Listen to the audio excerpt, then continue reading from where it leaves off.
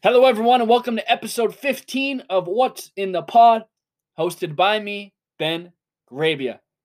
On today's episode, I'm joined by my dad to discuss the 2003 movie School of Rock. This movie holds such a special place in my heart and my dad's. The two of us watched that movie together 30 times when I was a kid. I took about a 5 to 6 year break from watching it, and I was rewatching it, getting ready for this pod, and it's therapeutic. It's good for the soul. If you come to my podcasts and you listen to them and you haven't seen the movie in a couple years, that's fine. But I suggest that, before you listen to this pod, you go back, you go on Netflix, and you watch School of Rock, and you just feel happy because right now I'm searching for everything to make us feel happy. So without further ado, here we go. I pledge allegiance to the band of Mr. Schneebly and will not fight him for creative control and will defer to him on all issues related to the musical direction of the band. Let's get rocking!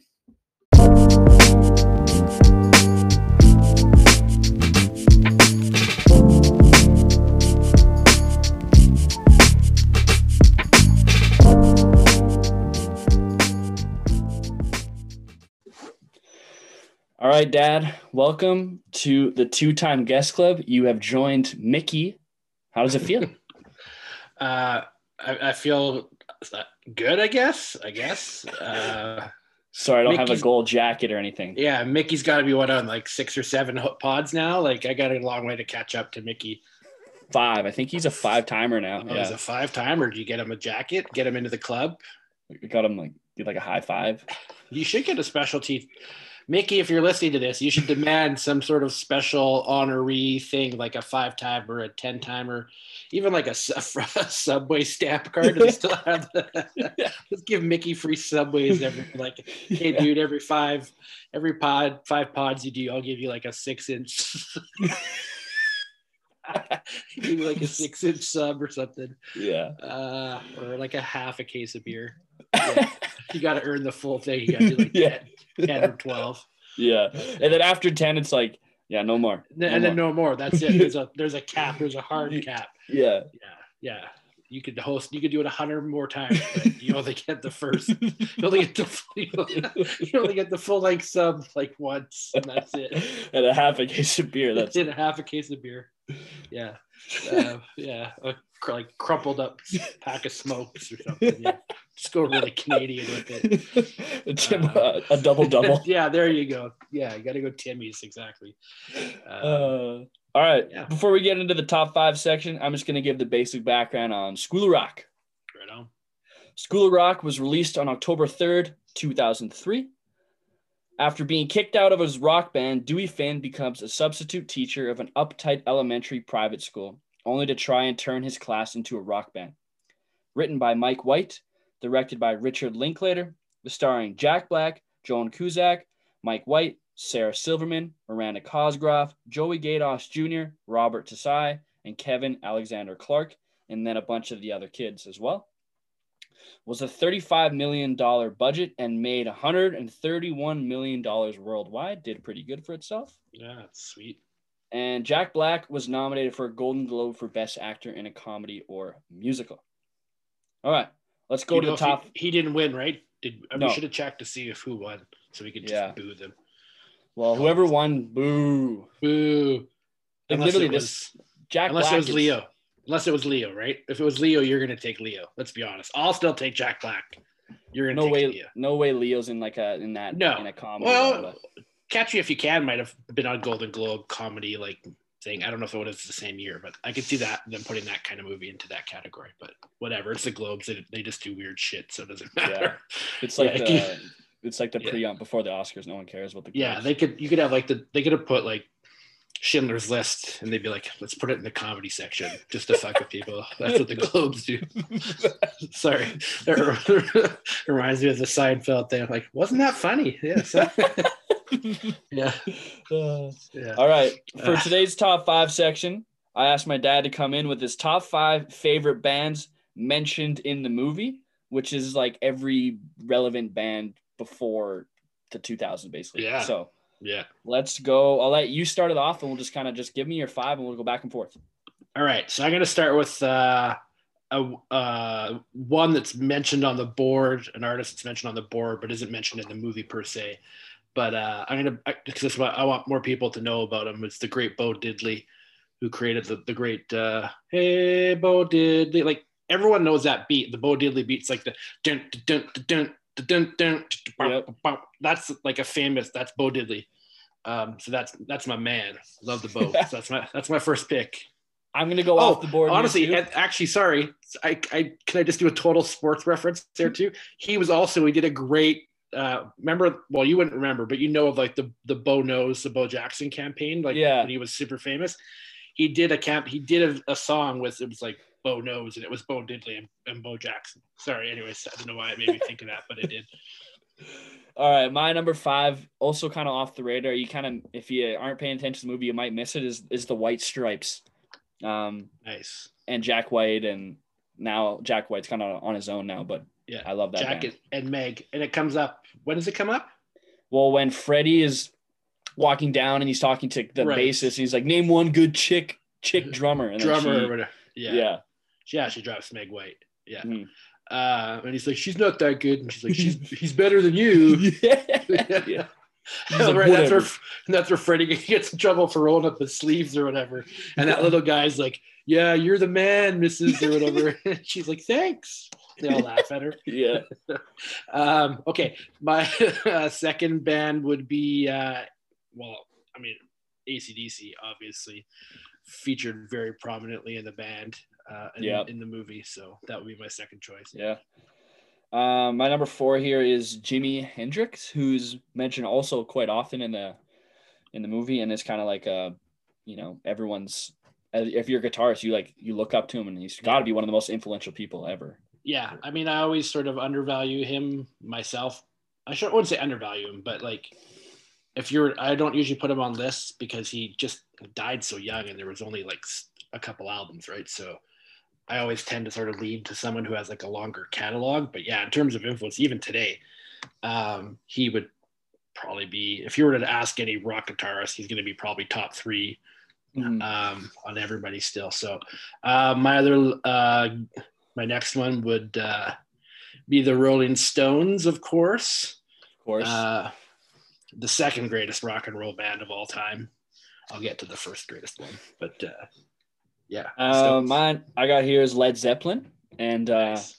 Led Zeppelin's awesome. And I guess a little fun fact is Led Zeppelin's, they're hard to get into movies. Like, they don't just give away their songs just whenever. And Jack Black and Richard Linklater got into a room with people, and they like begged Led Zeppelin to put Immigrant on in it. So I think I wouldn't have seen it in theaters, or I wouldn't have, maybe if I did see it in theaters, I wouldn't have like known, but I'm assuming like when you saw it in theaters, it was kind of like Immigrant Song, like, oh my God. Oh yeah, it was totally like, there is a video actually. What they did is the crowd that they use at the end of the movie, like for the scenes, the competition or whatever, they basically use that same crowd, and Jack Black just basically talking to them is like, hey everyone, like, please help me beg Led Zeppelin. And then it's on YouTube. I think it must have been an extra in the DVD or whatever, but it is on YouTube. But yeah, I remember, like, it's a total nerd thing, but I knew, like, I remember seeing the movie and like grabbing Van's hand, and she was like, what's going on? I was like, oh my God, they're using Led Zeppelin. You know how hard it is. Like, it's impossible to use Led Zeppelin. And of course they do Immigrant Song, which is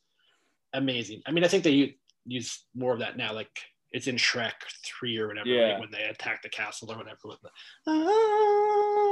come from the land of the. It's in Thor Ragnarok too. Yes, that's right. They use it amazingly well in Thor Ragnarok. That's right. I forgot about that. Yeah. Which is perfect because that's what it's written about, like Hammer of the Gods. Yeah. Yeah. But yeah, that's a good one. And then I guess the band that I have. Excuse me, I'm burping. I had some Coke. Insider information for anyone listening to there. I like to drink Coca-Cola. That's what you're gonna get when you make it to the 5-time club. It's just a thing of Coke. That would actually be a great gift. I'll take it. I'll totally take it. Oh, he knows me so well. It's like a single tear. Is the Beatles. They're the greatest rock and roll band of all time. You know, some people will be like, well, the Beatles aren't really rock and roll. Like, fuck off. They're rock and roll. They started with the rockabilly era. They kind of went along all the way to like, like they went from like Everly Brothers and Elvis and Little Richard to doing psychedelic rock, inventing psychedelic rock, to doing like, Revolution and Get Back and all these other great rock and roll songs. They are on the list. They're the best. I will fight people over that. Yeah, you don't have to tell me twice that they're the best rock band ever. I always like forgot that you have to like really look to see when they're on that little chalkboard, because they're not mentioned like at all throughout the movie. No, they're not. And they're actually very tiny mentioned. Like it's like British Invasion or something. And it just says like the Beatles. And it's like, it should be like huge. It should be that. And then everything else kind of flows from that. But yeah, so that's a pretty good list. Do you have any honorable mentions or anything you want to before we move on? Well, can I talk about the bands that are not on the board? That the egregious misses that. So one of the cool things that's out there now is fans of obviously like screen cap taking a freeze frame of the chalkboard, and they've like basically recreated it, so you can get really good images now that sort of show you the whole board. And it's interesting because it kind of starts, as it should, down the bottom left with like jazz and blues, because that's where rock and roll comes from jazz and blues. But it doesn't actually list any artists. Same with country, it doesn't. And like, okay, I get that they're not really there, but it's interesting to me, like Muddy Waters should be on that list. Howlin' Wolf should be on that list. Even like Coltrane and Miles Davis should be on that list, if not so much for the sound they created, but for the influence that their sound had on other rock bands. Like, I know the Allman Brothers and the Beach Boys and they were listening to this stuff, right? Like, so it influenced, like the dueling guitar sound of the Allman Brothers was influenced by listening to Coltrane, for example. So that would be on there. Like Johnny Cash should be on that list. If not for, even if like you don't want to put him on for his music, like just his rock and roll attitude, like the punk rock finger, like fuck you, I'm Johnny Cash, like that's there. And then there's some really just egregious misses. Like Bruce Springsteen's not on that board, which is like, okay. Michael Jackson's not on that board, which is crazy because it's not like they have other soul R&B, like the Temptations are on there, Diana Ross is on there, Marvin Gaye, Prince. Like, well, you gotta, it's Michael Jackson. Like to not have Michael Jackson on there is weird. And then Tom Petty's on there, and then you know what? I don't think Queen's on there. Yeah, which is egregious. Yeah, I just realized that right now. I did a list earlier today, and I'm like, I'm just thinking now. I don't know if Queen's on there. They only have 4 good songs, but whatever. Oh, that's a whole other podcast. I walked right into that one, didn't I? Like trolled me perfectly. Oh, it makes me so angry. But then like not some modern bands, like no U2 on there, no Wu-Tang Clan, no Madonna. And then there's like the weird thing on the bottom right corner is it has like rap and hip hop in 2 different categories, which is like such a white person thing to do. I'm like, there's no way a black person put this board together, because hip hop's like the entire culture. Hip hop covers 4 sort of art forms. Hip hop there's rap, which is an MC and a DJ. There's breakdancing, there's beatboxing, and then there's graffiti art. Those are the 4 sort of cultural forms of what is hip hop. You shouldn't have 2 categories for that. They all should have been put under rap. It was like a weird thing where like they put like early Def Jam stuff, like early history of rap stuff under like rap, and then they have like Salt and Peppa, and I can't even remember what else under hip hop, but it's like Run DMC, I think. Just rap. Just put it all together. Yeah. But other than that, the list is pretty comprehensive. Like I hate some of the prog rock that they have on there. I'm not a prog rock guy, but Jack Black is like a Gen X guy who's older than me and would have, so like bands like he talks about Yes and Rush and stuff like that. And it's just like, okay, whatever. But other than that, like if you were actually to teach a class on like rock history, that map is a good place to start. Yep. Yeah. All right. So tell me what it was like to see it for the first time. I'm assuming you saw it in theaters. Oh yeah, you did mention that. What was it like? It was awesome. So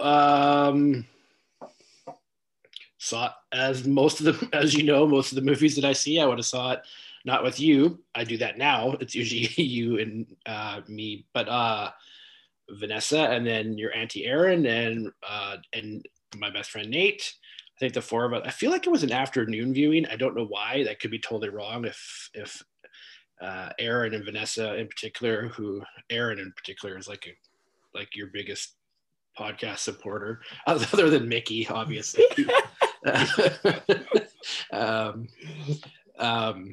She'll you need to have like a mailbag where she can write in and be like, yeah, this is actually what happened. But I feel like it was an afternoon viewing. And yeah, it was a total blast.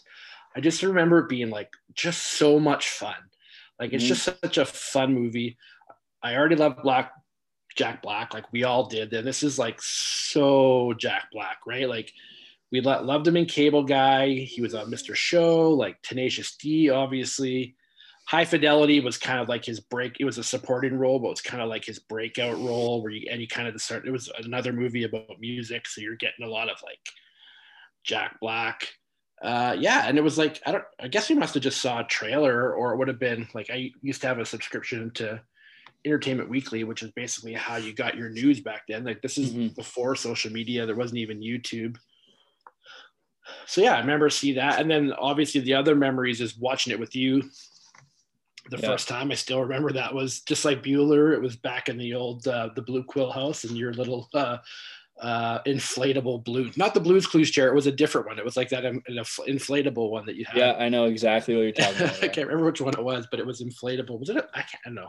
Anyways, and then you loving it, and then that's kind of how, like, you always liked rock and roll music a little bit. Like it took you longer to get into like R&B and rap and stuff like that. You really liked when you liked your Disney stuff, obviously, when you were like, you liked, Jungle Book, Lion King, Aristocats. But then the other stuff that you really liked was rock. So like Queen, ZZ Top, and then AC/DC. And so we listened to a lot of this stuff. And this is also back when this is pre-Spotify and stuff, where you were downloading stuff off of like LimeWire and Napster, and then you would burn it to a CD. So you could also get like movie clips too, right? So it was cool because it would, like, the way I had like the whole, like, I pledge allegiance to the band and all, like, right? So we would, in the car, and I'm sure you remember, we would just recite it, and then it would be like, let's get rocking or whatever, and then like,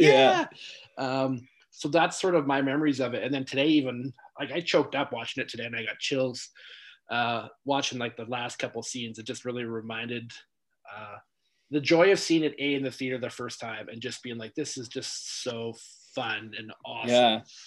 But also just watching it with you, because it's a special movie for us. So I remember one of the fond memories I have of like when we listened to it in the car was I was like a kid, so like wasn't allowed to like swear, but you would let me say kick some ass, and I'd be like, ooh, they said ass. Oh, right. And you would really yell it out. I forgot about that. You'd be like, kick some ass. That's right. And it'd be like, no more swearing, just in the song.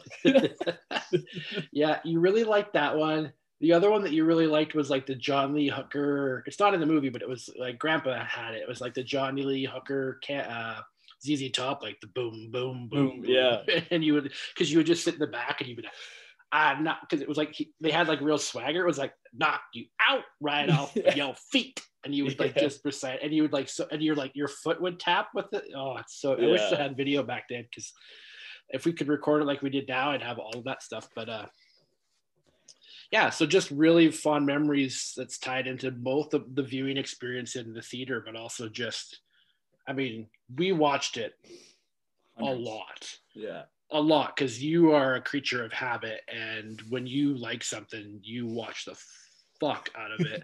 So it would be like even like, hey, let's watch this brand new movie. You'd be like, nah, no, can we watch this? And it was always like a bar. I either had to make you just override you, or it had to be like a bargain where it'd be like, we'd watch one new one and then an old one. So like I would get to pick, like, okay, we're gonna watch, I don't know, Princess Bride, which you refuse to see, and then you'd be like, okay, but let's watch Home Alone for the 45th time after that in July, whatever.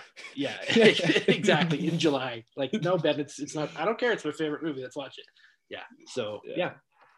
I feel like when I started to rewatch it, and I watched it a couple times this week, but I hadn't seen it in probably 4 or 5 years beforehand. Yeah. And now that I'm on a path towards being a teacher, I really like. I'm kind of like he's passionate about Yeah. music, and he's using that as a teacher. And I'm passionate about like I'll be passionate about sports or like movies and stuff if we do that in a classroom. And it's like an underlying theme of the movie is like what being a teacher is like and what being a successful teacher is like and how you can use your passions to motivate students. And because it's a really like it's obviously it's character development for Jack Black, but it's really character development for like the kids. It does like Mike White does a really good job of writing the kids as well. They have a backstory and where they're going and stuff like that. No, when I was a kid, I didn't think about that. Yeah. And so when this first came out, I would have been teaching or already had taught a little bit. I didn't stay in that profession, but yeah, like, so that was very top of mind for me too. And then even sort of watching it today, that was sort of the things that stood out to me were some of the character development for Dewey. Like, so like you said, there isn't a ton of development of the kids, but there's enough of it that you sort of know their backstory.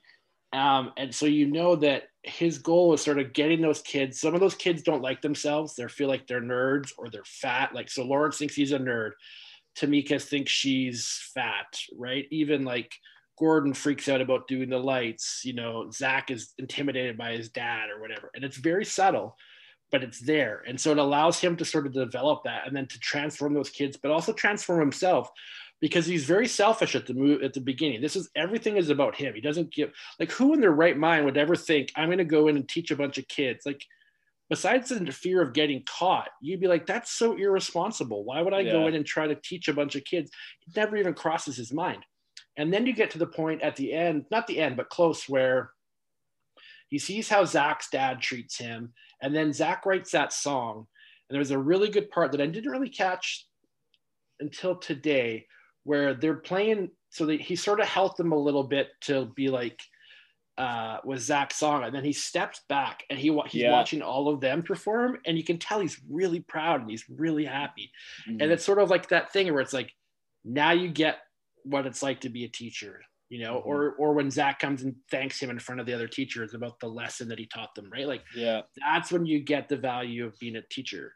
And actually what I was thinking today, and I've never thought about it before, but how similar this movie is to Dead Poets Society. If you think about it, they're very different in their tone. Dead Poets is very ultimately very dark and sad, but ultimately it's two outsider, and Robin Williams is an actual teacher, but it's basically two outsiders coming into a private preppy school where there's very strict order, where the parents are super overbearing.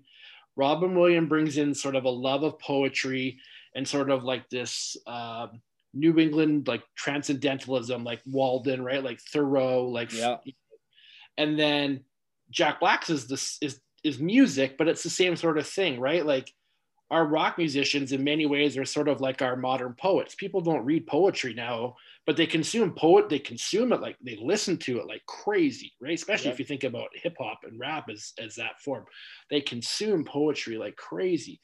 And so I was watching it and I was like, oh, this is, you know, and it doesn't have the horribly tragic ending that Poets does, but it was like, okay, and also just very charismatic personalities, right? In terms of not just the characters, but the actors themselves too, right? Like, you can just feel.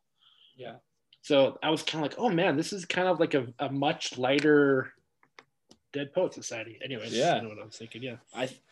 I think that, I'm not sure if maybe when you saw it in 2003, you were like, oh, this movie's going to be in my life forever. And I don't know if you thought that, but like, it's insanely, like, when we get into the cringe moments later, and I have a different spin-off, I'm going to go with the cringe moments, but there's like nothing that really is like, oh, they shouldn't have done that. Or like, like, it's like really, the undertone of like, he pretended to be a teacher, like, fine. But like, there's no, like, there's every movie I've done before, they're like, oh, like, maybe that wouldn't, you don't do that anymore. Stuff like that. And it's insanely relevant. Like, everyone still of my age loves this movie and kind of grew up on, like, we used to watch it at lunchtime in grade 4. I strictly remember the grade. We would just throw it on at lunch while we were all eating, and we would just watch the first 20 minutes next day, watch the Oh, I next 20 love it. minutes and just move on. Yeah. Because that's what I wanted to ask you. Because one of the questions for you is like, how does it, the cultural impact? And for me, I'm outside of that, right? Like you're still in it. Like and so I'm interested. I love it because that's what I wanted to ask you was like, because I know it means something to you, but I'm like, does this mean something to your friends? Like, is this still a really popular movie? And clearly, it obviously is, which is awesome. Yeah, like I don't. Yeah, I don't know, but the thing I think that's been lost is some of the music part of it, like some of like the history of rock. We don't never talked about that in school, or like my friends and I don't like debate rock bands like we debate hip hop artists because that's just who I hang out with. Yeah. And I think rock and roll is very like, oh no, there's like the Beatles and the Stones and then like drop off or whatever, where hip hop people have like crazy takes now and all these new people and like whatever. That's another conversation, but no, I mean rap is your rock and roll. Yeah. I mean, really, right? I think of rap as rock and roll because to me it's about the embodiment and the spirit of it, the rebelliousness of it, and the fuck you of it, right? Like that's what ties rock and roll and punk rock and hip hop to me together, and even things like renegade country or anything like that. And that's what I love about this movie is that he's so pure. Like the one thing you never really like, yes, he's super egotistical, but like he said, all he really wants is to play a really good show. He just wants a really good show. He doesn't like, he's like, I came in hungover, but it's not like a lifestyle thing. He's like, those guys are fucking phony sitting in the van who think it's like, it's all about the music. And so that's just the way the music thing is developed, right? So people in their 50s would have talked about Elvis and Little Richard, and then in the 60s, they would have talked about the Beatles and the Stones, and in the 70s, they talk about Fleetwood Mac and I don't know, Creedence or the Neil Young or whatever. Neil Young's not on there either. Crosby, Stills, Nash and Young is, but Neil Young is not as a solo artist. Anyway, and the same thing. 80s would be Springsteen, U2, and then you get White's, whatever, right? Foo Fighters, Nirvana. But even then, you're starting to get into grunge, and people are like, "Is that still rock and roll?" And then now it's the dominant cultural music form is rap, right? So people talk about Eminem or Jay-Z or whatever shitty mumble rapper is out this week. God, I hate it. I'm such an old man when it comes to this shit. It's just garbage. No, I'm the same with the mumble shit, but I'm way more into like that, real rappers, I guess. But I mean, it is interesting. But your friends probably all still know. Oh, Bon Jovi's not on that list either.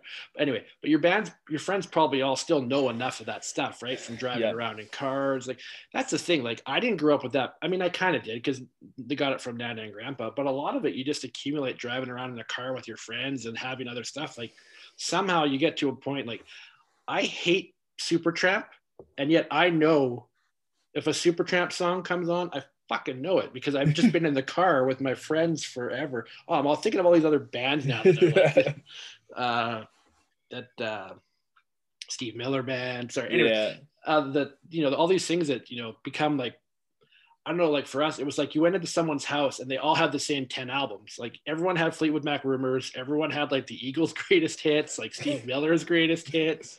And it's probably the same for you guys, even if you're still predominantly listening to rap or whatever, you're still probably going to have some of that around. I mean, I was the same way. I was listening Public Enemy and Wu-Tang Clan and all this other stuff, but I still had those weird Journey's greatest hits. Oh my God, everyone listens to Don't Stop Believin'. Like that's there, right? So anyway.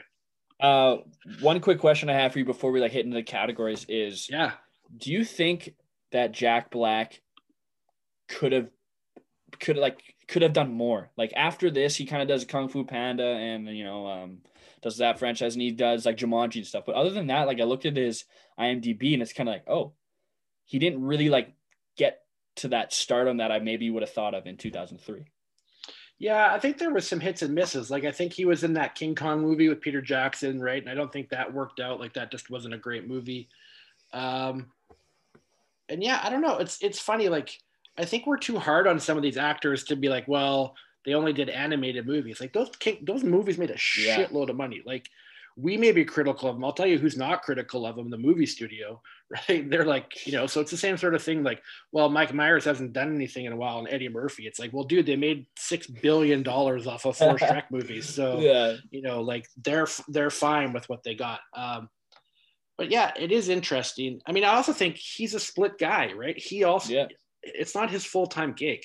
He loves being in Tenacious D, right? So he is also a rock musician. And so I do think some of that is honestly just sort of split between the fact that he's touring or he's making movies. But I do think he's an underappreciated talent. Yep. I think he's very like, I think his movies are the best when the writing is really good, the directing is good, and there's stuff around him where he can't just make a movie out of thin air like some other people can. Like, exactly. Yeah. Even with Kung Fu Panda, like he's not carrying the movie, right? Like there's like, yes, he's the main character, but yeah, like he's not like Tom Cruise, or he's not going to like pull in people just because of his name. You got to have the good product with it too, right? Yep. So, Eddie Murphy pulls movies out of thin air because he's Eddie Murphy. Yeah.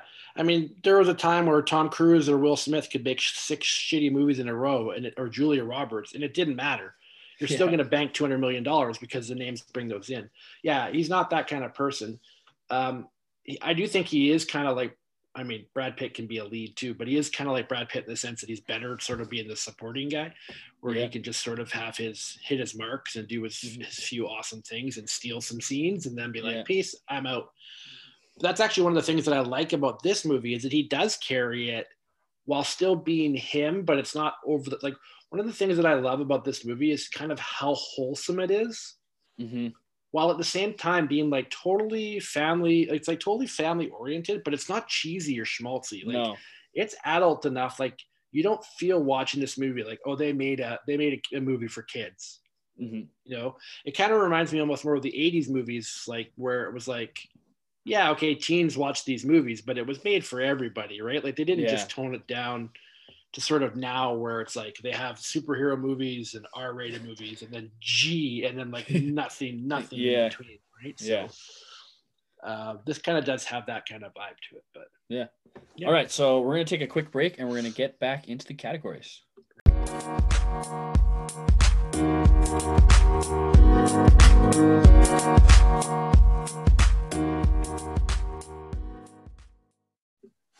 All right, category time.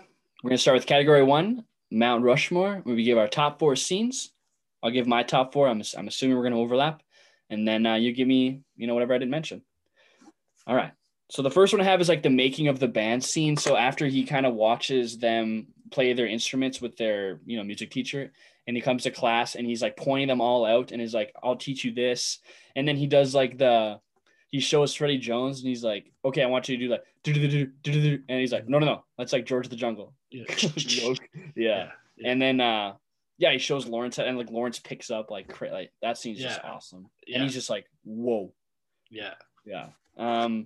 Learning teacher's pet. So when Zach brings the lyrics in and he's kind of like doing it on the side and he's like, where's the music, Kurt Cobain or whatever he says. And and then they learn it all. And then like you talked about earlier, when he steps back and he watches them just doing it and Zach's lead singing and he's just proud and just like, whoa, like this is what teaching really is about. Like I found my passion.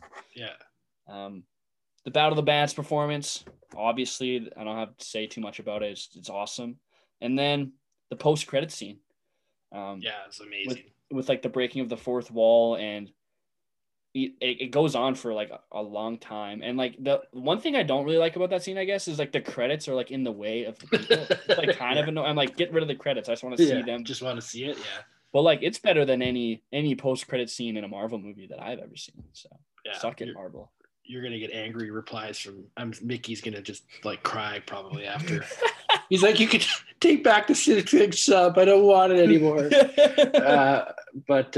No, I don't disagree. It's not as good as the Bueller one, but and then the only other one that I guess would add to that is like I think it's like the step off scene. Did you freeze again? Oh no. Okay. I'm here. It's the step off thing. Where he basically gets everyone to go around. It starts with being like the man, tell me why you hate me or whatever. Yeah. And then it turns into like the step off, but it's like he goes around and asks everyone. And like Lawrence is like, you're fat, you got bad odor or whatever. And then Summer's like so mean to him. And he's like, I love it. Cause like, I can tell you're serious or whatever. And then, Fancy Pants is like, you're tacky and Billy, you're tacky and I hate you or whatever. I still like one of my favorite, you're tacky and I hate you, still like one of my favorites. So that would be my other scene. And he's like, okay, I'll see you after class or whatever. Yeah. Is your favorite the Battle of the Bands too? Because that's mine. Oh yeah, that's by far the best. Like I was saying earlier, I totally got chills and like yeah I nerded out pretty hard. Yeah, it's awesome. All right. Category 2, what still works? First one I have here is Mike White's screenplay and the original music that him and Jack Black and I think a few other people had written. It's really, really, really done well in, you know, and it like we talked about it like Jack Black, he carries the movie, but like plus you put the screenplay behind it and you help the kids out. It's amazing. And it like it develops in a movie like this, you wouldn't think that you need to develop the kids. I think it's still good if you don't develop it, but just the little development you get from the band members, especially. Yeah. Makes a movie just go so much better. It's awesome. We didn't really talk about this, I guess, in the first part, but like we probably should have is like what Richard Linklater, like what his thing is. And I guess like this movie is one of his greater ones, and you kind of forget that it's him, I think. Yeah. I 100% forgot until I saw it again today, and I was like, oh shit, this is Linklater. It's not, yeah, exactly. It's not something you would assume, but it's pretty kind of in line with sort of his stuff, I guess. Really, it's like there's always sort of music involved. There's like optimism. There's kids. He likes to use kid actors a lot or younger actors. Yeah, there's always hope. And there's like this sense of hope and optimism, like you said. Yeah, and he always likes to use. I think about what's the Ethan Hawke one where he uses the kid, childhood or whatever, right? Or Boyhood. He likes to use kids that aren't actually actors, like. Mm-hmm. And I think that's one, like on my list is like one of the things that is good about this movie is that he used kids who were really good musicians. And I think that's what part of it holds up. Like, it's not fake. Like you can tell these are kids really playing. There's no lip syncing involved. Yeah. Cause of course you got Black who can play and sing, but even the kids themselves are really good. And it's a really interesting choice to be like, I assume it must be easier to like teach a kid to do 3 lines than to teach a kid to know how to play the guitar or the bass, right? So rather than having a kid just having weird shots like on SNL when you see Keenan play and he's not really playing, right? Or whatever. It's like, oh, we can actually show these kids playing a full shot. Like, and that adds to the authentic, it's subconscious, but you know that they're really playing and that makes a difference. You're not seeing like cutaway shots or weird angles or like, someone's lip syncing. Like, you know that Lawrence can really play that fucking piano. Like, it's not fake, right? Did you know that Miranda Cosgrove had to take a 45-minute bad singing lesson because she was actually a really good singer, and they had to teach her like, oh no, you can't. I didn't know like that. Yeah. Because that's awesome. She's like, I can see the sun will come out tomorrow, or what. It was like, okay, yeah. No, I think she's the one that sings Memory. Like, oh right, so man, and she's like singing so fast. Memory, all alone in the moonlight. Yeah, she's not breathing or whatever. Yeah, right. Yeah. Oh right, because it's what's her name, Marta. Marta. Yeah. Marta, who does the Sun will come. She does Annie, right, and she's really good. Yeah. Yeah. You know that robe that Dewey has in that scene where he like is on the phone and. He's got like what's it, like the lion or it's a lion or a rooster or something. Yeah, like why don't you have one of those? It's funny you say that because I watched it today and I was like, oh fuck, I'd love to have that robe. That thing is awesome. I don't know, I really should. I don't really have despite having like a desire to have lots of kimonos and silk in my collection, I don't really have one. I have a smoking jacket actually that I don't even think I've ever worn. That I found at Simon's. It's like they're hard to find now. They're kind of more like house robes than they are pure smoking jackets. But that would be nice to have that just strut around the house in that bad boy. Well, he has that little bit where he like puts his foot up on the table and like it's like just straight thigh. Yes. And he's on the phone and he's like he finds out that the gig is gonna like be worth money and he's like, oh yeah, Schneeb, yeah, he's here. And he takes the Yeah. phone, he like rubs the phone, like turns the cord. He's like, Yeah, and he's like, with the sound. Yeah. Like, oh no, he's here. Yeah. Yeah. Hello, this is Ned Schneebly. When he goes to rip up the gold stars and like the demerits and stuff, I was like, yeah, we don't. Why is that? And that's such like an old thing. Like you never see that in classrooms now. No, and it's really good because like that's one of the things that I like about it is like he doesn't like he tells her like I'm not going to let you grade grub or whatever later or anything. Like he's really good at sort of picking out. Um, he's a good teacher. He like actually talks to. He knows what all the kids need. So like some of the kids need encouragement, like Lawrence and Tamika, and need encouragement. Some of the kids need like a stern talking to, like Freddie, or like Summer. Just he puts her in her place, and she's like, "No, you're like an ass kisser, and like nobody likes that. Stop being like that." And that's a really good teacher, someone who like knows how to move the whole class along, but also like knows that each student and each individual has their own wants and needs, and has to be sort of talked to and approached. Yeah, exactly. When he goes to or he goes to like see the kids in their classical music class, and he does like the caterpillar eyebrow. Yes. Like I can't do it. I tried so hard. Like I can't do it. I can't do it at all. Yeah. No, it's like classic. Yeah, that's the other thing that I had down. He's still so electric. Like he's got that weird, like, I don't know how he does it, like with the weird belly thing where he's like able to like move around and like kick stuff and just do stuff. And I think Jack Black's very underrated for a bigger guy that nobody thinks is a bigger guy. Yeah. Right? Like I've got a gut like Jack Black. I'm pretty self-conscious of it. I've seen Jack Black show up at like Oscar nights with like just like a rock t-shirt on and his guts hanging out, and it doesn't matter to him. Like he's just so not insecure about it, and there's so much power in that. I just think it's so cool. Like I'm not lying. Over my life, I've like looked at him to be like, when it's like, oh, I'm uncomfortable about my weight and what I can wear and stuff. I'm like, what is Jack Black pulling off? Like, if he can pull it off, I can at least get maybe close, Yeah. Well, like he's a big TikTok guy now, I think. Oh, huge on the tickety talk. Yeah, the kids love him. That little bit where he teaches Lawrence like the little handshake, and he's like, "Kaboot it, shoot it." Let's rock yeah, today. We used to do that all the time. The shoot it, kaboot it. Yeah. And he's like, we'll learn that later. It's a long shake. It's a complicated shake, yeah. Yeah.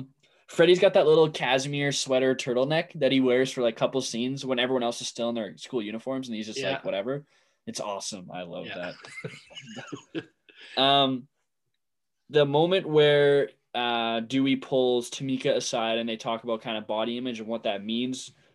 I think that when you're a kid and you're watching this movie, it's kind of like it's like, move along. Like, I want more music. Like, come on. And like, why is this in it? And then when you kind of get older, you realize like how important that scene is, A, to the movie, and B, to people watching and knowing that, like you said about Jack Black, like he's not insecure about it and it's okay. And yeah. It's awesome. And like, you look at that girl, A, she's not big, but B, like you don't notice it. Like her voice is so fucking powerful. Like she's so good that you don't see anything. All you just hear, right? You're just overwhelmed by this girl's voice. But yeah, it's a thing. Like, and if you think about it, like when the shit hits the fan and like you find out he's not a real teacher or whatever, and like Freddie's the first kid to turn rat. Like I'm never gonna trust Freddie like to like not turn me over. He's like right away, he's like, he's a phony, this sucks or whatever. Yeah. And Lawrence and Tamika are the ones who really defend Jack Black, and it's because he was kind to them and he was good to them, right? So it's interesting, and that's what happens when you take care of people. Like they felt the loyalty to him because they knew that he cared about them. Yeah. Yeah. The real Ned, when he, like Mike White's character, when he like is finally tells off Sarah Silverman's horrible character, and he's just like, no, I'm going to the concert, and he like slams the door, and it's just like, yes, finally, God. Yeah. It's a very Sarah Silverman-y role, I think. Yes, very. Got two more, I guess. The Jack Black, the Angus Young homage that he's wearing at the very end in the Battle of the Bands, and he's like literally copying as much as he can, which absolutely. I would too. Like he's one of the greats. Like, Yeah, it's the classic schoolboy look with the shorts and all that, right? yeah.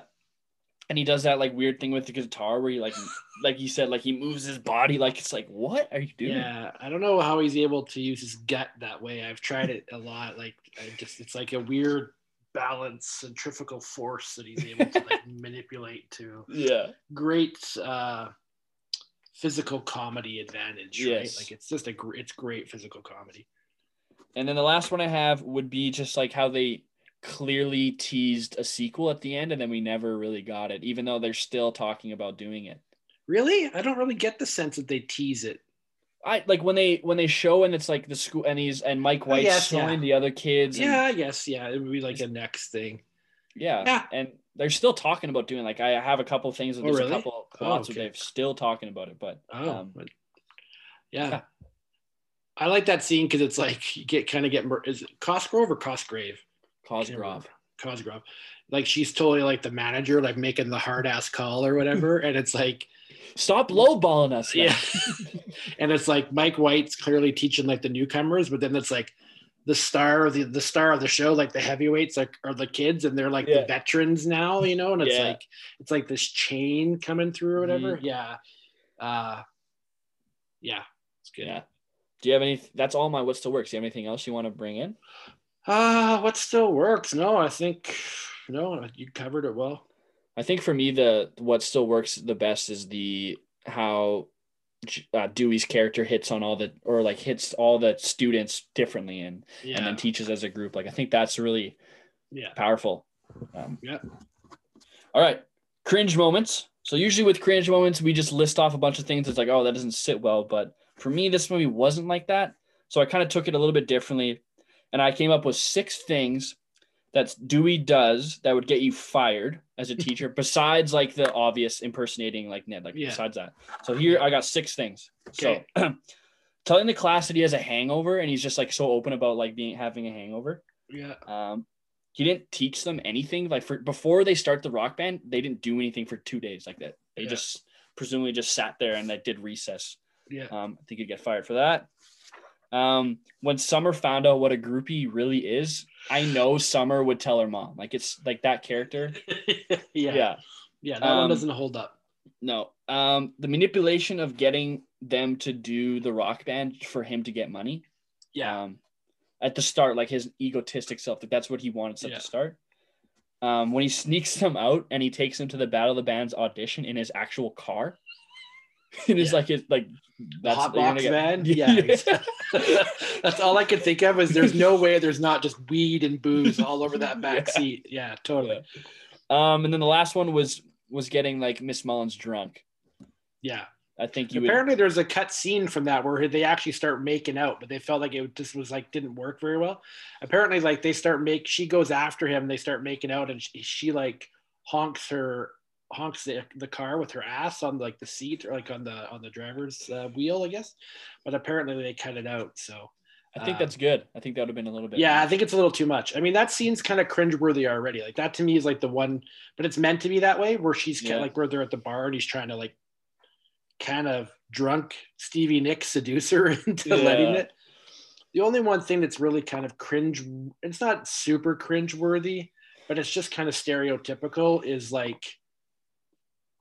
is the gay kid being so gay, right? Yeah. Like, why couldn't Freddie be the gay guy? Like, you know what I mean? Yeah. Like, they have to make a character and that's a classic movie trope where it's like the gay person's like the rambunctious, outgoing kind of gay person. They didn't need to do that, but it's not like they were over the top with it. They weren't like super like crazy with it.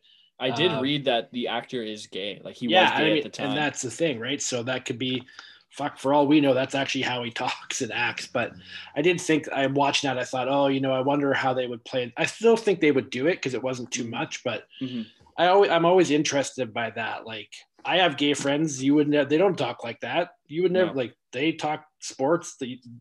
Like the whole idea of what gay is gay being feminine, right? It's like this thing where it's like, if you're a man who's gay, you're feminine or you talk that way or whatever. It's like, I know guys who watch baseball and, drink whiskey and all the stereotypical stuff that other guys do. And they're gay as fuck. They like cock. Like, you know what I mean? Like, Anyway,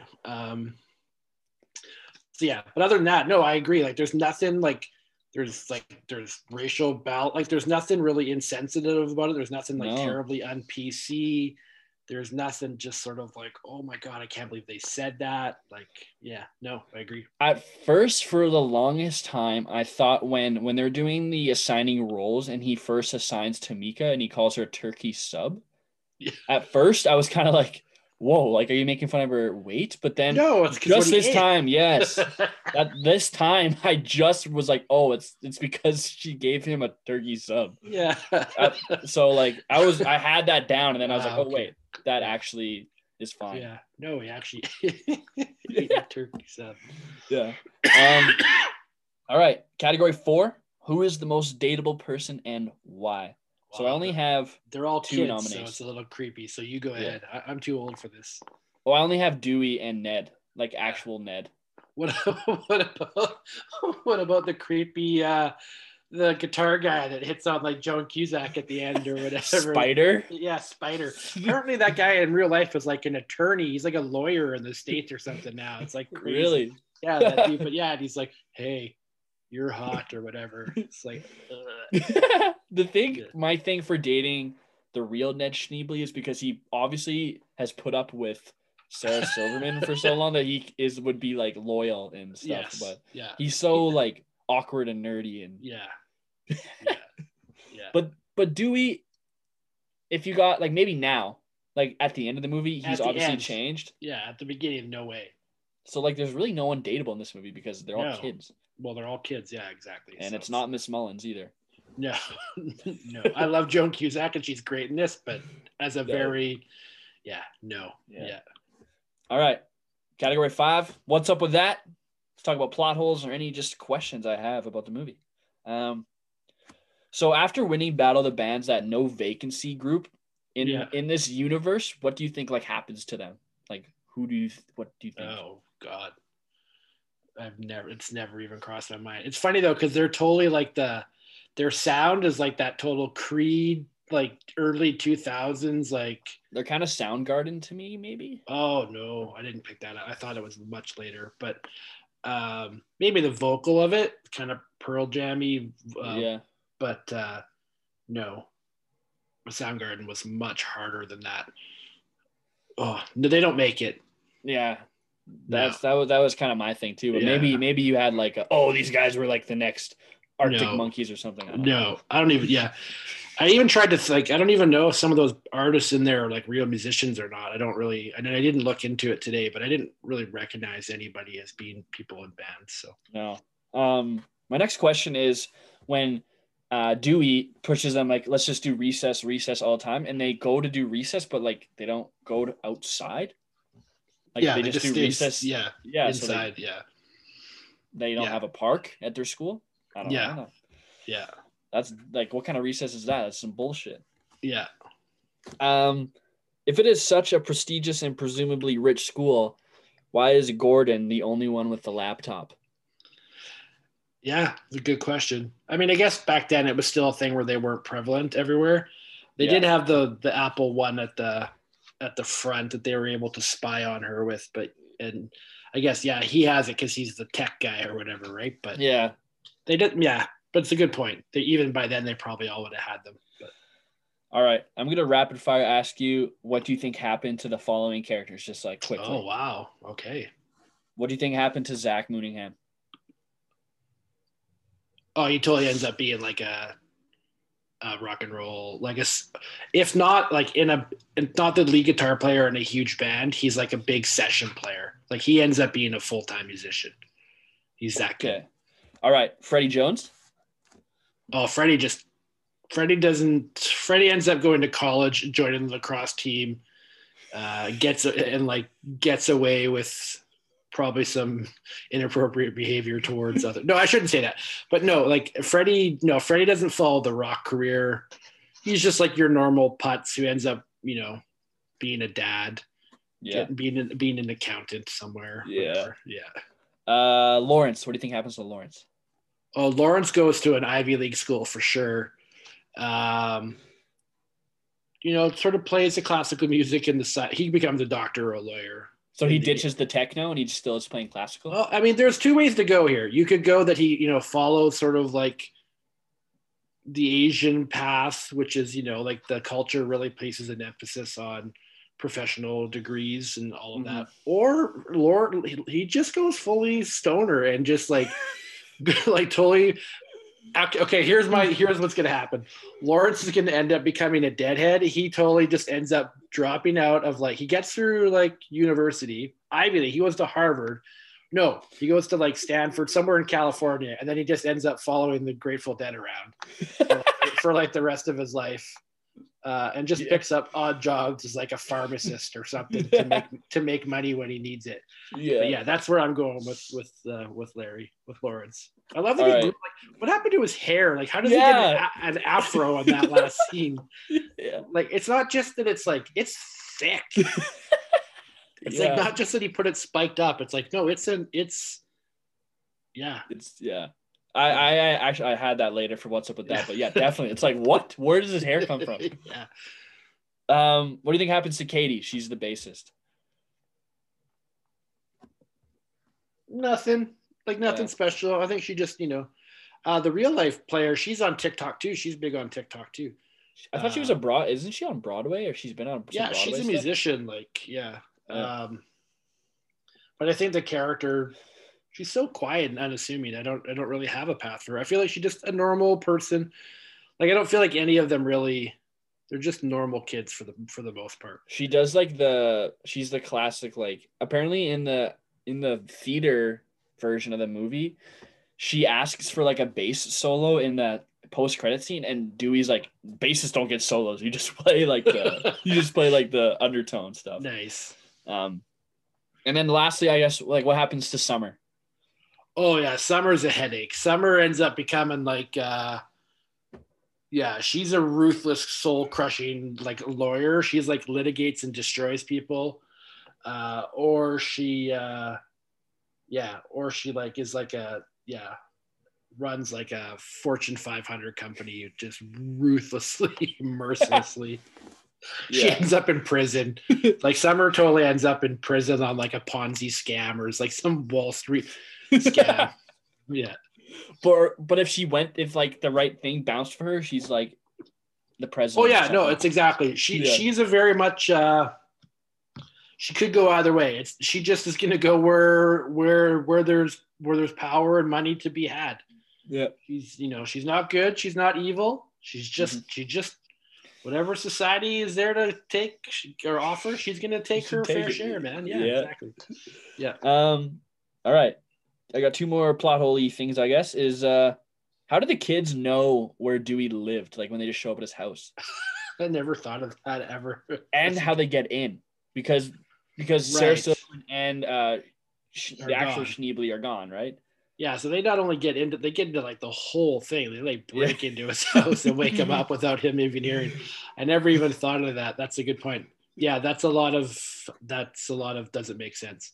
Yep. And then the last one is, so Battle of the Bands is on a school day. And here's why. Is because they're at school when they are like, no, let's go get them. Like, let's do it. Yeah.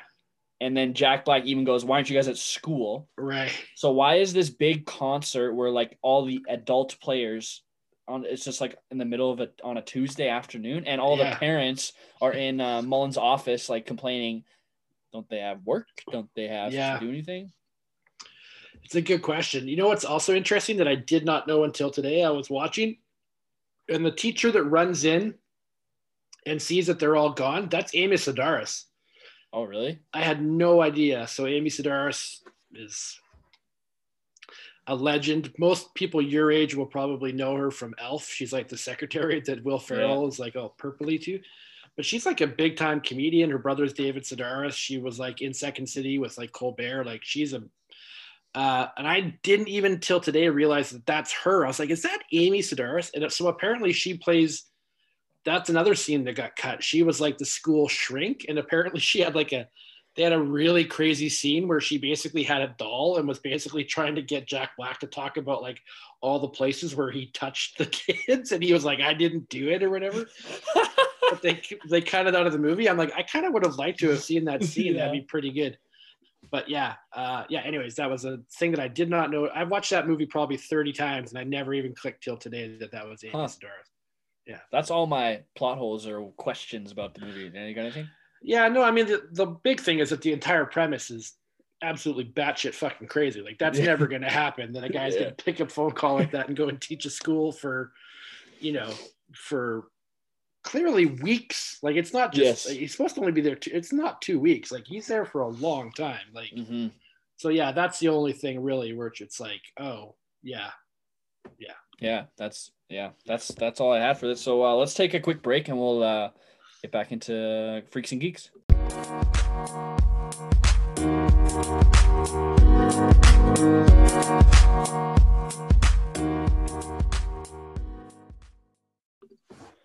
All right, category 6, Freaks and Geeks, where we completely nerd out with camera angles, weird quirks about the movie, and anything else we can think of. Not a lot of like camera stuff. It's not that kind of movie. So I just have a bunch of, stuff I found when researching about the movie. They played the Battle of the Bands for like around 6. They don't know. It was like 600 to 1,000 extras were there. And they just like a lot of, usually you see like stuff like that where they play for no one and then they like audio in the audience, or they like get they take a video from another concert, but like they actually played that for people, which is like, cool. Would be, if you're 10 years old, like that's like the best moment of my life. Yeah, totally. Yeah. They did a reunion like about 10 to 12 years later, and they did like Teacher's Pet, and they did a couple other things for people, and then they were actually about to go on tour, and then they never did. Oh, that would have been sweet. Yeah. Jack Black didn't play any of his guitar solos. He just plucked along, but like the really groovy stuff, he didn't. They put someone else in, but all the kids played everything and sang everything. But yeah, he couldn't really groove on the guitar solo. He doesn't need to. That's what he's got Kyle for in the D. I think it's funny that.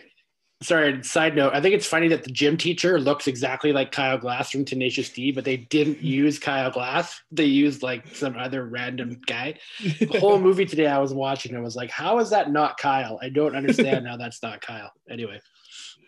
The idea for the movie came when writer Mike White moved into an apartment next to Jack Black. White would often find Jack Black running naked through the halls or blasting much of the music featured in the movie at full volume, and then came up with the idea. Nice. I think he also wrote Orange County, which is also Jack Black, like Colin Hanks movie. It's really good. I think that's also Mike White wrote that. It's a really good movie. Anyway. What has Mike White acted in anything else or just this? I feel like I've seen him in some other stuff, but I don't know for sure. Yeah. I mean, he's not a big guy star anyways, that's for sure. This movie was turned into a Nickelodeon TV show in 2016. Did you know that? I saw that today. I didn't even know until I saw it today, and I was like, oh, God, I can't even imagine how bad that would be. Yeah. The kids varied in ages when they were recording the film, like Freddie Jones' character, Kevin Clark, was actually 15 years old. Okay. And Summer was the youngest. She was 10. Okay. But Freddie doesn't even, like the actor, he still looks pretty young for being 15. Yeah. Well, when they said Zach was 10 in the movie, I'm like, that kid looks older than 10. That kid looks like at least 13, 14, but what do I know? Yeah. I guess I have one cool, like freaky, like nerdy thing I have here, but the parallel of Dewey at the very start crowd surfing in the beginning, and then he falls on his face, and then they end the movie with him crowd surfing, and like he gets carried, and it's like this full circle moment of like that's his you made it moment. Yeah, he's accomplished what he wanted to do. It's the one good show, right? Yeah. And the kids remind him of that too, right? Because he's all mad that they didn't win, and they're like, "Hey, man, all we came for was one good show or whatever." And yeah. He's like, oh yeah, you guys are right. But yeah, I noticed that too. Just like he seems so content riding that crowd out. Yeah, and it was, I think, Freddie says like you said to us that one good rock show can change the world. Yeah, which is true. Yeah, exactly. That's all my freaking geek stuff. So I had two. One's just like a weird. It's not any of this stuff, but I was dying. One of our favorite inside jokes with you and me is like when Lawrence plays the solo and he does the finger pointing and he's like, yes. I was like, Van was working today and she heard me in her meeting upstairs because I was screaming like, yes, Lawrence, yes, go, because he was doing that finger pointing.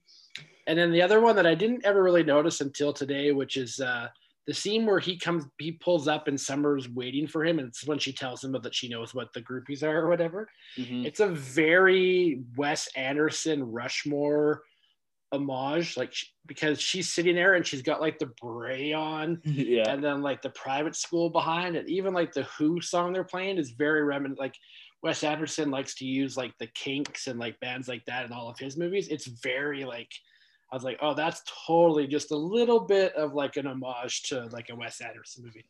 But other than that, that's all I got. Yeah. All right. I got category 7 is the Brad Pitt Award for best quote. I have a bunch. I'm assuming you do too. Yeah, I got 3 or 4. All right. So let's just go back and forth. And then, let's just go back and forth. Okay.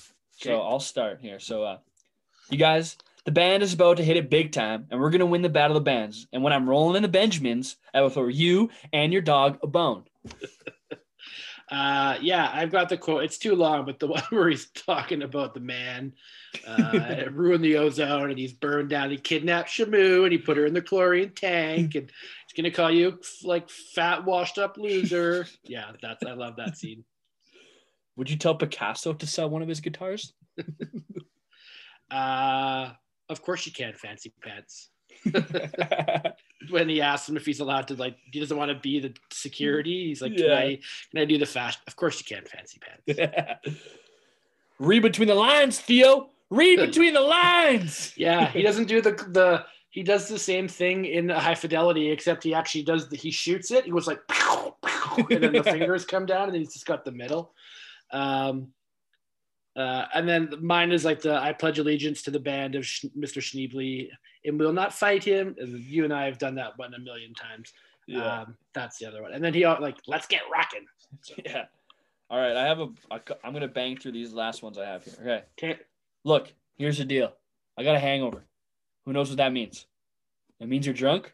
No. It means I was drunk yesterday. Yeah. Hey, what's your name? Freddie Jones? Freddie Jones, shut up. And I love how all the kids love him before he says that too. Yeah. I'm not a satanic sex god anymore. I'm a working stiff, and that's cool.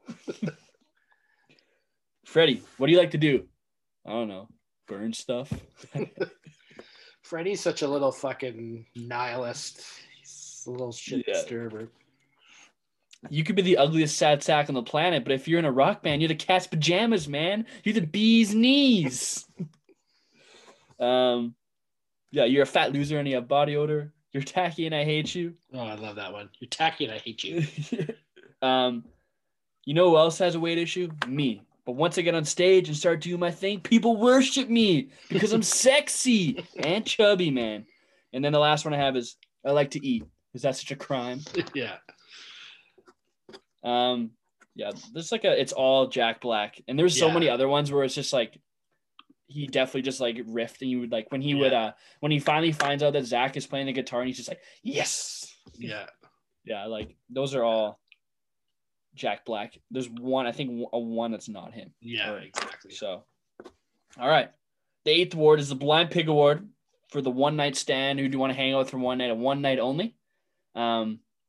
The only person I had was like I put Spider ? Like the creepy guitar dude. I don't think I'd like to hang out with anybody in that movie. Like I guess Dewey would be fun for a night. I would hang out with Dewey for like long periods of time, especially his end self. But like, I'm just saying the movie's like basically every category. Like he just dominates the movie so much, right? That you're just kind of like after a while, you're like, I don't want to say Dewey's name again, but I mean. So I put Spider because like he might be. He's in a rock band. Yeah. The 9th award is the Al Pacino Award for overacting. I got 2, and then I want to ask you about someone. Oh, okay. I got Joan Cusack. Specifically when she's like drunk. When she's drunk in the car. How dare you? How dare you besmirch Joan Cusack's name? No, she's like really annoying in that scene. Not in anything else, not in any like other scene, but in that particular scene. No, that's Lloyd Dobler's sister. How dare you? How dare you? I don't care. She just really bothers me in that one scene. And you even said you didn't even like that scene. I don't like that scene, but that's how you're supposed to not like her. That means that's good acting. Yeah. I just like Zach's dad. He's like in it for a little bit, but he's definitely like he shows up to set and he's like, I got this. I'm gonna make the most out of these 2-3 lines, and I'm just gonna be an asshole. Yeah. And then I wanted to ask you about, I guess, Sarah Silverman's. Like, obviously she's bad, or like she's she's supposed to be hated in this movie, and I think she does a good job of it. But I guess my question was, what do you think of Sarah Silverman as like a comedian? Oh, I love Sarah Silverman as a comedian. She's genius, like stand up. Her show was like genius. I love Sarah Silverman. So, I mean, she's kind of portrayed as your stereotypical like evil woman making the weak, the cuckolded man do all this kind of stuff, which is a stereotype. But she does a really damn good job with it. Like you dislike this woman a lot. There's no redeeming quality about her. No, she's terrible. She's terrible. Was that like her first thing, or she had been like a comedian then? Oh no, she'd been around forever. Yeah. No, I mean she'd been on SNL even like 10 years before. Oh. No, she was an SNL cast member. Apparently she would stick around with the scenes with the kids and like would hang out with the kids as much as Jack Black would. Yeah, makes sense. Yeah. I heard a thing, I guess I should have put it in Freaks and Geeks, but Jack Black and Sarah Silverman sat down with Lawrence, the actor, and his parents, and like had lunch with them one day and just chatted with them. Oh, and awesome. Like Lawrence said like it was like one of the coolest things about the whole thing was just having lunch with. Awesome. Two all right, big movie stars. Yeah. The Steph Curry Award for the actor or actress who just never misses. And speaking of Steph Curry, he is on an absolute tear as of late. I had Joan Cusack. There you go. I had the opposite. You said she overacted. I said she didn't miss a single thing. She's perfect all the way through. She's fantastic, and I love especially that stuff at the end with the teacher, or with the guitar player with Spider. I really like Miranda Cosgrove. I think as an actress, like she ended up being the biggest. Like she had that whole TV show that I watched. It was like a big thing when I was a junior high-ish, and I think she's the best child actor in the show. She is an actor. Yeah, for sure. Then I also put like Freddie and Fancy Pants. They were awesome in it. Yeah. Like they really make, or especially Fancy Pants makes the most of, or I think his name's Billy. He makes the most of it. He has like no lines at all, and every one of them's gold. Yeah. Yeah. The Ben Affleck Award for the streaky performance. I had Joan Cusack because of I thought she was fine until the one scene. All right, whatever. We're just going to agree to disagree. That's how it's going to be. All right. You don't have anyone for that award? No. Yeah. Scenes you wish you saw. When they briefly talk about the Megadeth days when like Dewey and Ned were in a band together and they show like a picture of them. I want like maybe like a little flashback to flashback would have been dope. Yeah. What was going on, especially Ned, like seeing him in a different light because you could tell he was there, but like he's being like we talked about held back by this stereotypical character. Yeah. And then the last one I had was the deep dive into the rock history board. Yeah. Or like where there's actually how they like briefly he just like is like pointing at it, but like I want like a full scene of him like we start here and we go to here and he's writing it out. That I don't know why that wasn't in it. Yeah. The one that I have one, and it's one where they never really like, so he doesn't teach, so he's teaching a rock band, but as an educator, you're watching that and they're learning music, they're learning history, they're learning language arts, they're using science, like they're doing all of these sorts of things as part of their larger project that have educational value. And I remember the first time watching it, that was kind of going to be one of the scenes where someone was going to be like, hey, like, you think he didn't teach us this, but we actually learned this stuff. Just it's through music, but you're still learning.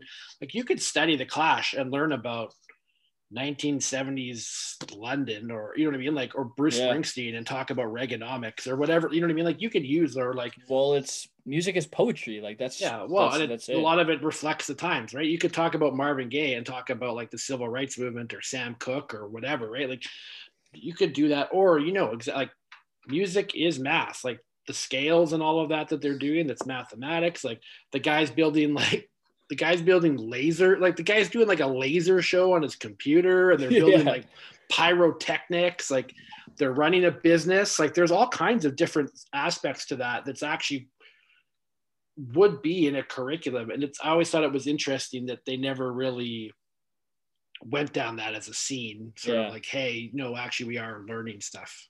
And they also do like some construction stuff because they're soundproofing the room or whatever. Yeah, I never thought about that. That is interesting. But I think I really wanted to see, like, even now I've seen it 100 times and I still like think it's gonna come and it never comes. Is like he actually like writes out the history board. Yeah. And he's like, we start here and then we're gonna go like, yeah. Well, I can do it. If anybody, we'll film another scene and I'll just get that rooster kimono and we'll fake the scene. We'll get Mickey to film it and I'll give him a Subway 6-inch sub. Okay. In a case of beer. Yeah. All right. Category 13 is the elevator pitch, where we pitch each other like a prequel or sequel. I'll just read you the actual idea that they have right now. Is Mike White has talked about it. Where I have it here in my notes. Where is it? School of Rock 2 would follow Dewey Finn leading a group of summer school students on a cross-country road trip that delves into the history of rock and roll. That would be cool. See, I like that idea. It would be sort of like what was that Dave Grohl thing where he traveled to different cities and kind of learned about different. But yeah, you could totally do like they go to New Orleans and they learn about jazz. They go to whatever Woodstock. Where's the Rock and Roll Hall of Fame? Cleveland, Ohio. But you know, they could go to San Francisco and learn about psychedelic Summer of Love and. Yeah, exactly. Like go to the Heartland and learn, like go to Pennsylvania or New Jersey and learn about Springsteen, or, you know, go out the Mississippi Delta and learn about blues and jazz. And yeah, I mean, that's I like that idea. Yeah. That's my idea. That's the idea. Like, yeah, no, that's a good idea. I like that. I came up with another one, was that if we go back to 2003, so like if we could, so like the movie comes out in 2005 and they land a record label, and they go on a tour, and then Dewey, like Jack, he goes back to being egotistical and he leaves their band because he gets another opportunity to like finally make it with a bunch of adults. Yeah. And then he goes through like this, I like miss the kids or something. Yeah. That would be good if the band he leaves them for becomes Tenacious D. Like actually becomes his real life band, and they've got like Dave Grohl and like Josh Homme as like the guitar player and the drummer with him and Kyle. That I'd be down for. Yeah, but I do like the cross country better. Jack Black appears, and him and Dave Grohl appear in a lot of stuff together, whether it's music videos or otherwise. I like that idea. Yeah. So you didn't have a pitch? You're just gonna steal the one that? No, that was my pitch. The summer school one across. I mean, it seems weird. They're all older now, but I don't know how I think it would be Dewey Finn, like Jack Black, but then a new group of kids. Yeah. Okay. Yeah. Yeah. Or you could like bring it, or like the kids now are maybe teachers and they go with them. Yeah. Maybe. Yeah. Something like that. Category 14 is, would you watch this as a Broadway musical? I think you could do justice to it. I don't know if I would watch it, but I think you could do a job. Did they make one? It was on Broadway, and it tanked. It tanked, and I think it could work if like Jack Black agreed to do it, to reprise the role. Yeah, both the movies we've talked about, whether it's this or Ferris, like the leading roles are really so iconic, like for the actors, and they don't seem easily replaceable. Yeah. And maybe that's just my lack of imagination, but I don't think so. Like, I just think that they're hard to replicate that spirit and the way their personality captures those movies. And they carry it. They basically, I mean, Ferris basically narrates the movie as he goes through with Roderick. And this one, he's like one actor with a bunch of kids, right? So, that's how I feel. Same as about the remake too, right? Like, it's hard to do. The thing, I guess it's a lot easier to like turn School of Rock. Obviously they did. It was on Broadway. It's easy because there's a bunch of music in it. They just gotta find a way to nail it, and they did. Yeah, and get the musical rights. Like, did they have the rights to all the songs? Like, that could be a thing, right? Like, Zeppelin costs like $1 million a song or something crazy. Like, it's not inexpensive. Yeah. Yeah, I always feel like with remakes or things where they transition from stage to and going both ways, there's got to be something a little bit different, right? Like, I don't know. That's how I feel. Like, I don't want to watch Hamilton on TV. I don't No. know. Like, I don't. Like, I just, No. But I'm weird that way, I guess.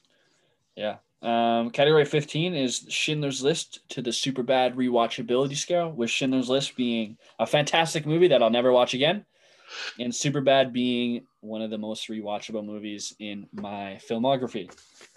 I think after rewatching it, it was like I'm gonna continue to rewatch it a lot more because I'd probably taken like 5 or 6 years off of it because I don't know, I just did. But we watched it a lot. Yeah. Yeah. But it's gonna be back in my repertoire, I think. Good. I felt the same way. I was like, man, I haven't watched this in a long time. I would say it's a good 8 out of 10 to me, like in terms of rewatchability. Like it's not like full, like I'm going to watch it every single year, but definitely. And it's always one of those ones. It's actually like, well, you don't really get movies in syndication anymore, but like when stuff would just show up on TV, you're like, oh, I'll watch that. Like it doesn't always seem like one of those ones where it's on, but yeah. No. It's more of I don't feel like I could just have it on and just like walk around. I have to actually like physically sit down, take the time and watch it, where like some other movies I've talked about on this pod where like it's fine to have just on. Yeah, absolutely. So, yeah. Yep. All right, the last category is the MVP of the movie. Yeah. I have 4 nominees because you have to have some nominees. Of course, okay. But there's really only whatever. Here we go. Yeah. Jack Black, Mike White, Richard Linklater, and then just rock and roll in general. Oh, okay. So I think it's Jack Black. I think it's the MVP of the movie. But I can make a case for Mike White because he like we talked about, Jack Black as an actor can only take a movie so far, and then the writing is what like really dives it into like a classic. Richard Linklater, this isn't his best movie, like Dazed and Confused. You get a couple other ones. And then rock and roll, now you show this to a young kid now, and this is like a quick lesson. Yeah. I would nominate a 5th thing, which would just be the kids as a cast. So the ensemble of the kids, which is a really great sort of unit. Mm-hmm. I think that they were the ones that made the movie, really. Because like Jack Black's going to be Jack Black. You know what you're going to get. But if those kids are any shittier than they are, that movie sucks. Like it's fine. And it's not like, oh my God, it's amazing. It's like, oh, okay, it's a kind of Nickelodeon, Disney, whatever. Yeah. Like I'll watch it, but I won't ever watch it again. But the kids like just being so good, subtly good, like not scene stealers, nothing like crazy, but even just being good at their craft and being good musicians, so that you just buy this whole concept of like, oh, these are kids who are really good and get together and play this show, mixed with like the human fucking tornado that is Jack Black. And then it's like, okay, then you get comedy gold, right? So the thing that I do like about the Linklater stuff is that it's tight. There's not a lot of wasted scenes, right? Yeah, he doesn't go the 2 hour 15, 2 hour 30 minute movie. No, like it's an hour. I don't know what the actual time is, but it was like an hour 48. There you go, an hour 45. Like that's good.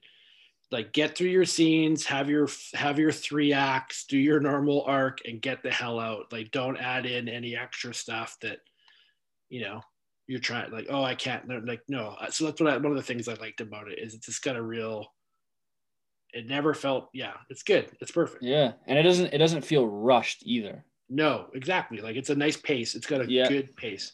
Yeah. Everybody gets developed properly. So that's also the script. I don't know what the rewrites were like, but if you've got a tight script like that where you're like, okay, done. Yeah. And then even knowing that they cut of some of those scenes makes a difference.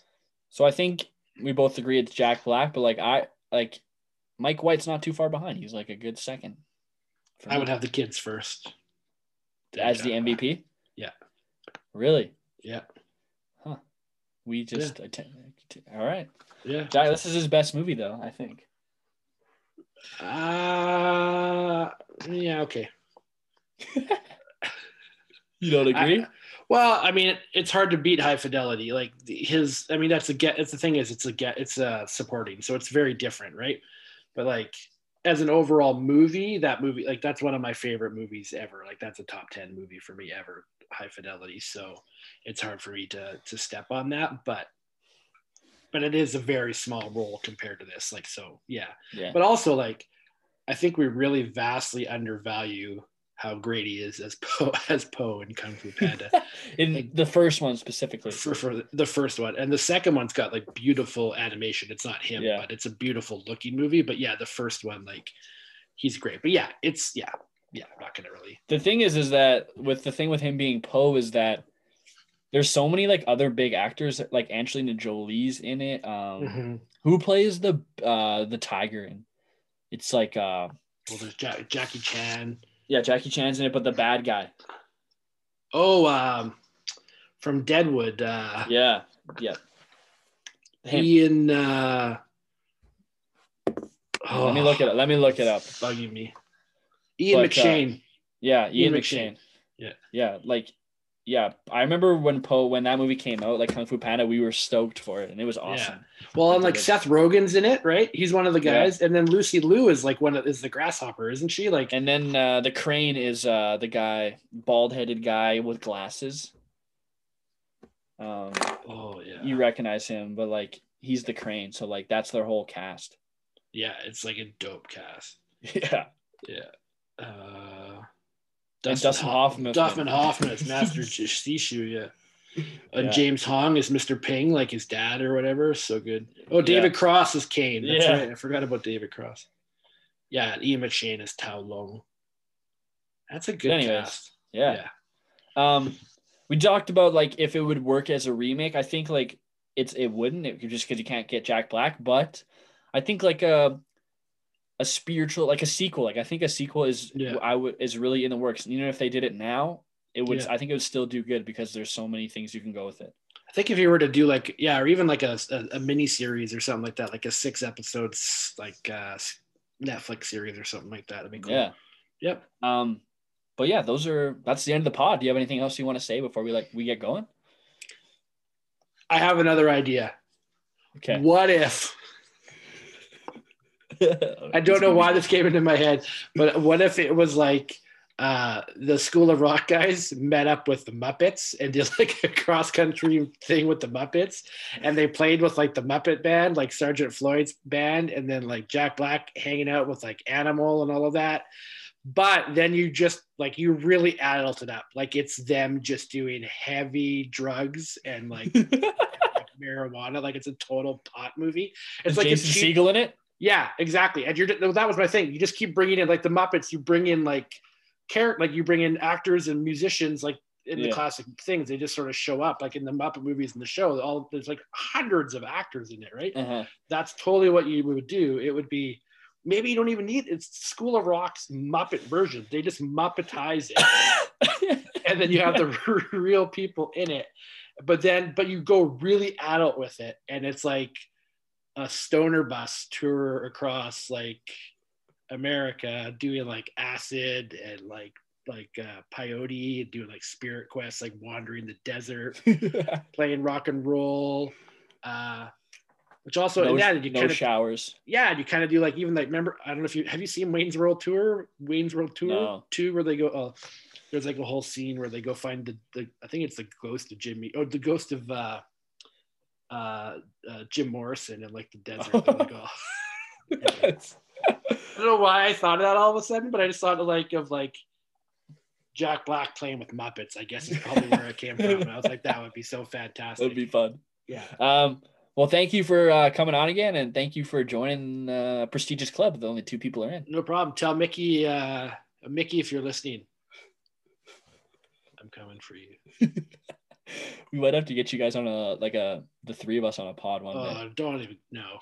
You already did the Marvel thing with Mike. I'm glad you did that, because if I had to do that with Mickey, I'd have to just like shake the shit out of him and his crappy movie rankings. I do have a idea for the 3 of us to do one movie. It's like not a Marvel movie, but it's like a good summer movie that I'm not going to reveal right now. Reveal off air, but the 3 of us could do it together. But anyways, thanks for coming on. No problem. Thank you for having me.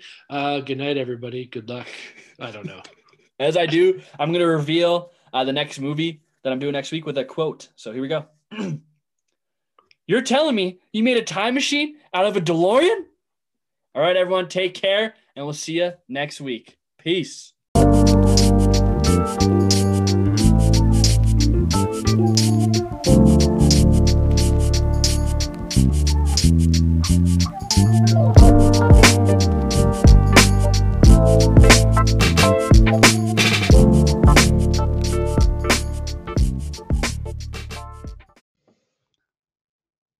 You're still here? It's over. Go to bed. Go to work. Go. I'll be here next week. Go. Bye.